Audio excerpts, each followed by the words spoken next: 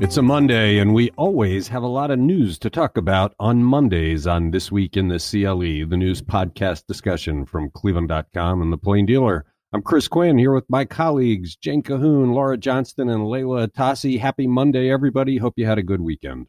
It was beautiful. And it's going to continue to be, it seems, for at least another day or so.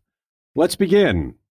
A year after the pandemic freed people across the nation to work from wherever they wished, how many of them have chosen Northeast Ohio? Laura Johnston, this is a shot in the arm for people in Cleveland who are looking for some good news. They really like us. Yeah, this is great news. I don't have a total net population increase, but the number of LinkedIn members, because this is a LinkedIn survey, increased 6% between last April and this February. And that makes Cleveland fifth out of 38 metro areas that they looked at. Four that did better are Salt Lake City, Jacksonville, Richmond, and Sacramento. But this isn't just one survey. A recent U-Haul survey found that Ohio ranked fourth in one-way truck crossings. And so people are moving here because of the lower cost of living, because there's more space.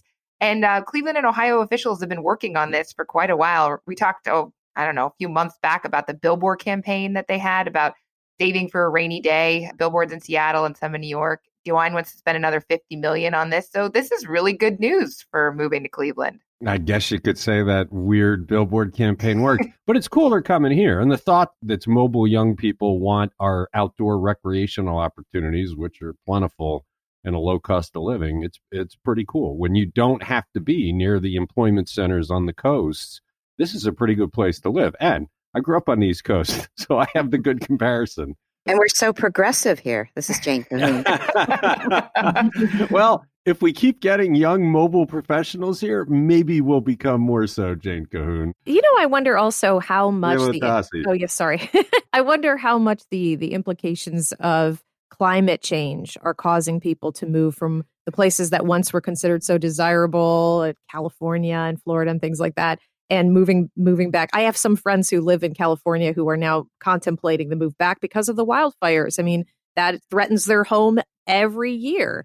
And it seems like the wildfire season is becoming longer and longer. And, that we have friends in Miami who are saying that they keep getting dropped by their insurance carriers because of the flooding or because of the hurricane season every year. And they're constantly shopping for insurance, and it's so expensive. So, come to Ohio. Well, let's face it, climate change has made our winters much shorter. It's not and I've lived here 25 years, and the difference in the winters then and the winters now is pretty profound. Not saying that we should continue to do greenhouse gases. I'm saying that it's made our winters. We are the planet's only beneficiaries of climate change. They've talked about that this is the idea. The Great Lakes are going to end up, we got plentiful water. We don't have hurricanes or wildfires. And I think Buffalo was named like a climate-proof city, but we're pretty close. So, I think we should push that to other people, along with the fact that we have a lot of space here. And I've always thought that Cleveland isn't the most exciting place to visit, but it is sure nice to live here. Yeah. It's a great base from which you can visit places like Utah and Jacksonville. You're listening to This Week in the CLE. Where do we rate this on the hypocrisy scale? Ohio Governor Mike DeWine says he would not have voted for the $1.9 trillion stimulus package, but he plans to take the money. Jane Cahoon, this is one of those that you either live by your principles or you don't live by your principles. What's he doing? Well, allow me to explain this, Chris. If you are a Republican, you didn't and you wouldn't vote for this bill. That was universal in Congress. So, do you really think Mike DeWine would go against his party in that regard? He just wouldn't. But at the same time, he didn't say, I'm not taking the money. He talked about wanting to use it for things like expanding broadband and helping kids recover from learning losses they suffered during the pandemic. But he said this during a City Club interview that he did on Friday. And, if you were on the subject of hypocrisy, in the same interview, he said, that the January 6th riot at the U.S. Capitol was a horrible thing for which Donald Trump bears responsibility. But hey, he would welcome Trump's endorsement in his reelection campaign for governor. So, if you're talking about someone kind of speaking out of both sides of their mouth, there you have it. But Jane, I do think if you're going to say on principle this should not have been passed. This is a bad bill for the nation. Then you've got to stick by it and not take the money, or you got to shut up and not say I'd vote against it, because that's partisan nonsense. If you're taking the money, and it's a lot of money, to improve your state, then you should say, I'm grateful that Congress is providing this aid. We have a lot of needs in Ohio, and I'll put it to good use. But to say both things, I think it ranks pretty damn high on the hypocrisy scale. He did say he does agree with parts of the bill. He didn't elaborate on that. And, I think a big factor here is that this bill has wide public support among both Democrats and Republicans. It's just in Congress where it was just completely divided. Not a single Republican voted for it. So, as I said, he does kind of appear to be trying to have it both ways. I mean, he's up for re-election next year, so I don't think he wants to alienate the public at large by saying, I'm not taking any of this money. And then embrace it. Then embrace it. Then say, hey, when Congress passed this money, I was grateful to get it, and here's what we did with it. Look, I'm a Democrat running against the wine. I'm going to bring this up. Here he is, Mr. Hypocrite, says, I wouldn't have voted for that. This is a problem. And like all Republicans, I have a problem with it. Let me spend it. I mean, he just keeps doing things that are making it volleyballs for the... You running for governor next year? Okay, moving on. It's This Week in the CLE. Our colleague John Caniglia wrote a story over the weekend about his relationship with Neil Clark, one of those accused in the $60 million plus bribery scheme roiling the State House. John had many off-the-record conversations with Clark before Clark died by suicide a week ago. So what did John have to say, Leila Atassi? I thought this was a really great read. I love how John Caniglia handled this story. He reflected on how Neil Clark, who was tied up in the First Energy bailout scandal, became this prized source over the past 3 months or so. And John says in the story that he had tried reaching out to him on Monday of last week and that the calls went to voicemail. And we know why that was. Clark's body was found in a home that he owned in Florida, and cause of death appears to have been suicide. John described Clark as someone who didn't really need a lot of prodding to talk about what he told investigators. He just wanted to make sure that whatever he said never appeared in print. And he insisted that he was never part of the inner clique of Team Householder. He stressed that he became involved in the House Bill 6 effort only after he was reassured that it wouldn't be tainted by illegal activity. In his conversations with John, he also freely blasted his fellow Republicans and others he once worked for. At one point, the discussion of dark money came up, and Clark detailed for John example after example of the path that, through several nonprofits. In describing his relationship with Clark, John also poses this interesting ethical dilemma for journalists. Should the secrets of a reporter's source in life become public once the person dies? In this case, John protected those secrets, but it's a fascinating topic for discussion. What's the statute of limitations on such things? I talked John into doing this story, and we started the conversation by talking about that ethical dilemma. I think you do have to respect that. I asked him, do you think Clark expected that someday, when this is all over, that your conversations with him would go public? And the answer is no. I don't think when people talk to you off the record, they expect it ever becomes public. I've had many, many off the record conversations with people and never thought about using them. What I appreciated about John's story is he didn't reveal any of that kind of thing, but he talked about, he gave you insight into what makes Clark tick. He also was extremely helpful to John. John has had the challenging job of trying to figure out who the players are in this thing, especially with respect to what's happened in Cleveland. And anytime John would ask him about a name, he could give John the full background. Oh, that's this guy. He did this. He does this, which really helped focus John on keeping his eye on the ball. So yeah, it almost seemed that Clark, that found his conversations with John to be therapeutic, to just be unloading all of this on someone. And Clark is expected to release that book. Or he has the self-published book, which probably will divulge some of those secrets anyway. But I just love John's story. If you haven't read it, go read it. It has that chilling walk-off too that I just always appreciate a good walk-off. Yeah, it's a tremendously good read. You're listening to This Week in the CLE. Hundreds of Air National Guard and Army members are in Cleveland into May to help vaccinate more than 100,000 people against the coronavirus. Who are they? Where are they from? And how do they feel about being our angels?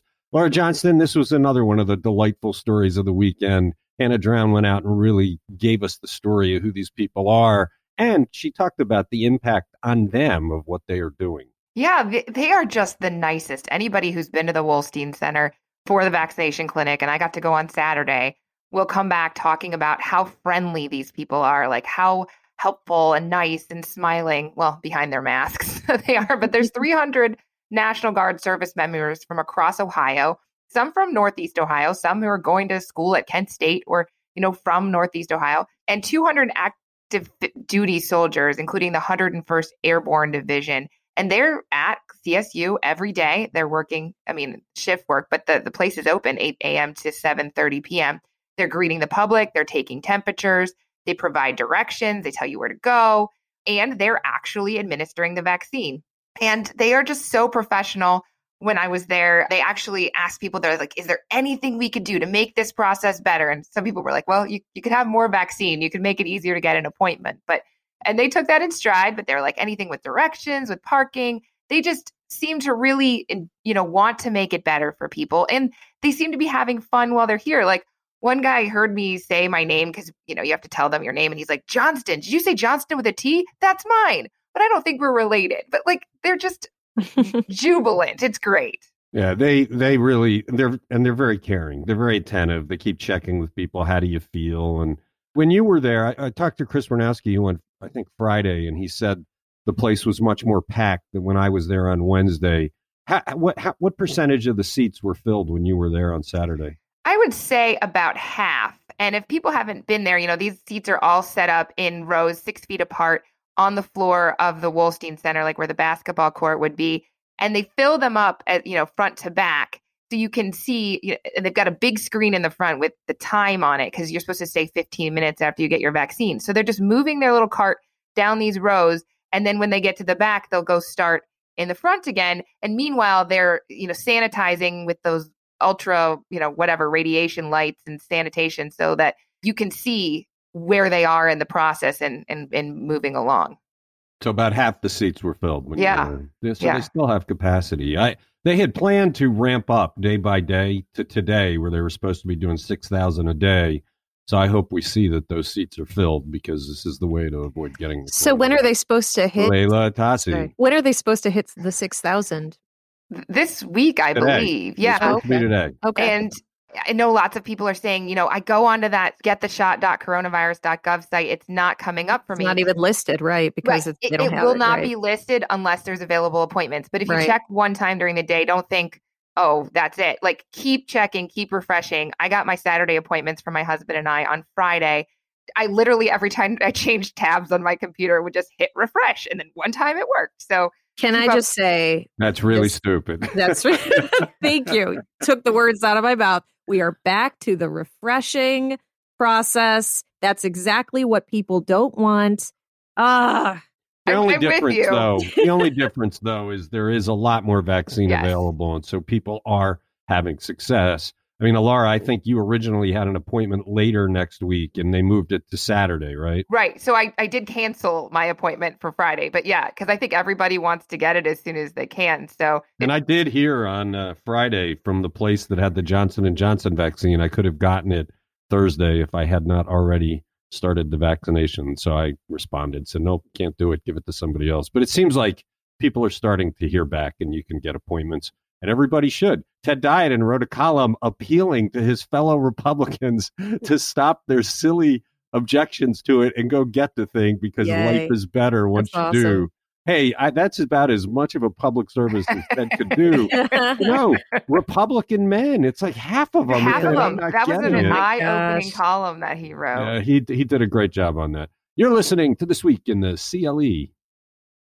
With the Ohio Public Utilities Commission being rocked for the past 9 months by the State House corruption scandal involving First Energy and some very shady dealings by the PUCO's former chief, Sam Randazzo, who did Mike DeWine appoint to be the new chief. Jane Cahoon, we can never forget that Mike DeWine appointed Randazzo to that position, then stood by him even after the FBI raided his house and after it came out that $4 million payment from First Energy to Randazzo. So his selection here is kind of critical that he not screw it up again. Yes, it is. So you judge for yourself. The governor picked former Franklin County Common Pleas Judge Jennifer French, and she's going to chair the PUCO. It's Randazzo's job. So she's not just on the commission, she's the top utilities regulator. She is a Republican who lost her reelection in November. Now, she's not to be confused with, nor is she related to Judy French, the former Ohio Supreme Court justice, also a Republican who also lost her reelection in November and who also had been under consideration earlier for a PUCO vacancy. But DeWine ended up naming her to run the state insurance department in January. But Jennifer French is going to serve in a term that will run through April 10th, 2024.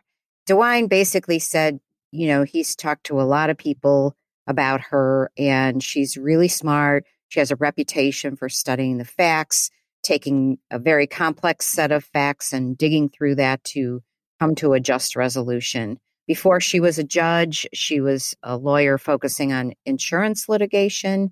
She was a city council member in Westerville, which is a suburb of Columbus. And it was interesting the way DeWine framed this.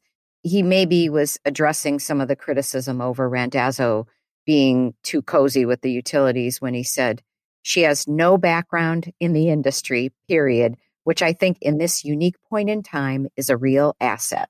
So, well, I would argue it would always be an asset. I mean, the idea that you should have somebody from the industry regulating the industry is kind of bogus to begin with. But it does seem like it's a recognition by him that he bollocks this up terribly by putting Randazzo into that role. That's his. I mean, when he runs for re-election next year, again, the people challenging him are going to say he's the guy that put Randazzo in the role of the regulator, and look what he was up to. So more liabilities for Mike DeWine. At least he seems like he's gone in the right direction here. I think the people that represent the consumers were hoping you'd have a consumer advocate in the role for the first time, whatever. But at least this is not. Yeah, they didn't quite get what they wanted. You're listening to This Week in the CLE. Did former Northeast Ohio Congresswoman Marcia Fudge violate the Hatch Act when she talked with reporters last week in her new role as Secretary of the Department of Housing and Urban Development? And is this a big deal? Leila Tassi, she kind of made a mistake here. Yes, and she acknowledged it too. So Marcia Fudge, as you said, now the HUD director, was at the podium last week during a White House press briefing where she was discussing the American Rescue Plan's effects on housing. When a reporter asked her if she would weigh in on Ohio races to succeed her in Congress and also to succeed retiring Senator Rob Portman, and she went ahead and made a comment, though she didn't endorse anyone. She said, I think we're going to put a good person in that race no matter who we choose. We have a good shot at it. I know people have written off Ohio. I haven't written off Ohio. I believe we can win the Senate race. So the next day, ethics experts told the Washington Post that Fudge might have violated the Hatch Act, which bars executive branch officials from political campaigning in their official capacity. And Fudge issued a statement basically apologizing and saying that she should have trusted her instincts and not answered the reporter's question. But, it could be a big deal depending on whether or not there actually is a complaint filed and whether punishment is recommended for her and how President Biden wants to handle it and how he views her response. Punishments for these violations kind of range from a fine to removal from office. We know that these kinds of violations, of course, were prevalent during the Trump years. When how many people lost their jobs in the Trump years? Zero. And, Kellyanne Conway was constantly just brazenly violating the Hatch Act. And officials were even leading chants of 4 more years from the podium. So Trump never disciplined anyone who was found to have violated it. And so I think that's up to Joe Biden's discretion. Yeah, I don't think we want to set our standards based on what the Trump administration did. That was a low bar for good behavior in a presidential administration. We ought to do what's right. I do think there's some room for a new cabinet member to make a mistake now and then. I hope this doesn't attach too badly. You're listening to This Week in the CLE. What's the new rule on how close students can get in school? Is social distancing really this variable, Jane Cahoon? I think there's the rule, and then we should talk about what's really happening in the schools. Well, yeah, apparently it is variable as long as kids are wearing masks. So the CDC, the Centers for Disease Control and Prevention, reduced its recommendation for the distance between students from 6 feet down to 3 feet apart if everybody's wearing a mask. And obviously this is important because it makes it easier to get kids back into classrooms if you don't have to keep them 6 feet apart. They're still recommending that adults should stay 6 feet apart from each other and from children. And if the students are eating or participating in an activity without masks, like choir or band, they should still maintain the 6 feet minimum. Or if they're in an area with high community transmission for like middle and high school students. But anyway, Ohio is maybe a little bit ahead of this already. We had already relaxed the quarantine recommendations for students who didn't meet this 6 feet minimum. If you recall, the state did a bunch of COVID testing in schools in November and December, and that data showed that the incidence of coronavirus cases in students who were quarantined due to exposure was about the same as those who were farther away or outside of the classroom, but in the same grades. Both rates were about 3%. So back in December, Governor Mike DeWine announced that Ohio wouldn't require students to be quarantined if they were exposed in the classroom, as long as they wore the masks. So anyway, this isn't really about quarantine. This is about space. When this popped up, I turned to my wife and I said, "Hey, the CDC just reduced the distance to 3 feet." And she burst out laughing. Because, they were never at 6 feet. They're not really at 3 feet. Yeah. They do whatever they want. I mean, it's they kind of wear masks, but not really. So I think the pragmatic effect of this is nil. The teachers are doing the precautions they need to not get sick and be vectors. And thanks to Mike DeWine, they've mostly been vaccinated. But the 3 foot rule, okay, it's great, but I don't think the CDC's been in a school. You're listening to This Week in the CLE. Why did the Medina High School girls soccer coach have to resign? And what's the story behind the Solon High School principal who did not have to resign? Layla Tassi, we had some significant issues with high school officials in Northeast Ohio over the past week. Yeah. So initially it seemed that the Medina girls soccer coach, I believe his name is Brad Wojnarowski, had resigned to spend more time with his family. That's what he was telling the press, or that's what the school district said. But as it turns out, the district forced his resignation after a former player called him out publicly for creating a toxic environment for girls. Former player Allie Martin, who's now a senior playing for Cleveland State University, quit the Medina team when she was in high school years ago because of Wojnarowski's treatment of the girls. And recently, 6 years later, Wojnarowski posted a video of a player scoring on Allie Martin with the caption, "So this is why this clown never played for us." And Allie Martin called the school's attention to it. She wrote, "This is the person you employ. Brad Wojnarowski should not be working with young women or any athlete for that matter. These are the comments he makes about former players 6 years later." And, in an email to Cleveland.com, Wojnarowski said, this kind of astounded me. He said he meant to tweet his message privately to another coach, not to make it public. He said he's sorry. And, I'm sorry. I just don't think that's good enough. Well, who says I didn't mean for that to go public. I meant to make that disparaging comment privately. In his long email, he wrote about how tired he was and how hard it was to be a coach. And I just wanted to be please. Dude, you're not like an ICU nurse working in a pandemic. Right. Exactly. It's once again, anything you put into the digital space has a chance of being public. It's just sad that the guy who was there to guide these young players, some of whom I'm sure are hoping to use their playing to get into college, would think about a former student that way. And it's 6 years later. I mean, why does he still care? it's pretty venal, and it says something about him. Laura Johnston, the Solon High School principal story is interesting. We all talked a couple of times on this podcast about how unfair it seemed that the school has suspended her for a long period of time based on an anonymous complaint from a fictitious email, which is still troubling because any high school student now knows if I want to slow things down around here, I can lodge an anonymous complaint. But the records of the police investigation, I think, are probably causing Solon parents to be concerned. What's the backstory? Yeah, absolutely. I feel bad the way that we talked about this in the podcast and the way that it was presented to us from her lawyers and the way that she was cleared made it sound like it was completely made up, that there was no basis in reality.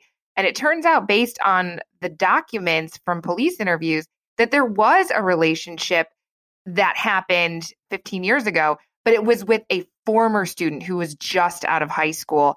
And that's the discrepancy. So while I was under this impression that it was completely made up, it just turns out that the person had graduated. Well, and then there was like talk about kind of grooming while they were a student. And that is really troubling. That's the part that, and her attorney just went over the top, Larry Zuckerman, about how this was facetious and there's no truth to it.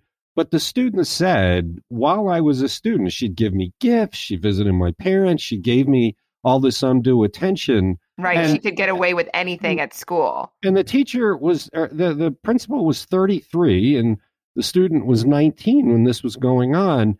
It just raises questions about the judgment of the principal. You wouldn't want even the perception of the community to be the possibility that you're using your position to build relationships. It was really enlightening. I mean, you still have to question taking action on anonymous complaints. You would think that the school might have been able to kind of quietly look into this to see if there was something before publicly suspending the principal and taking those steps. But man, when the final details came out, it is disturbing stuff.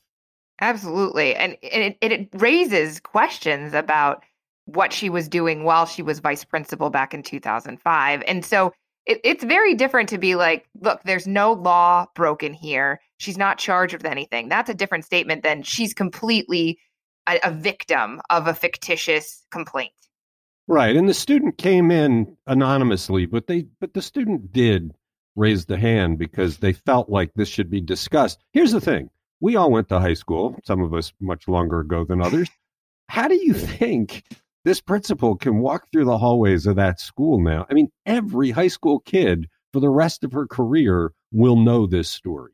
Oh, absolutely. And every parent. And I mean, sure, she's back on the job now, but we don't know what's going to happen in the future.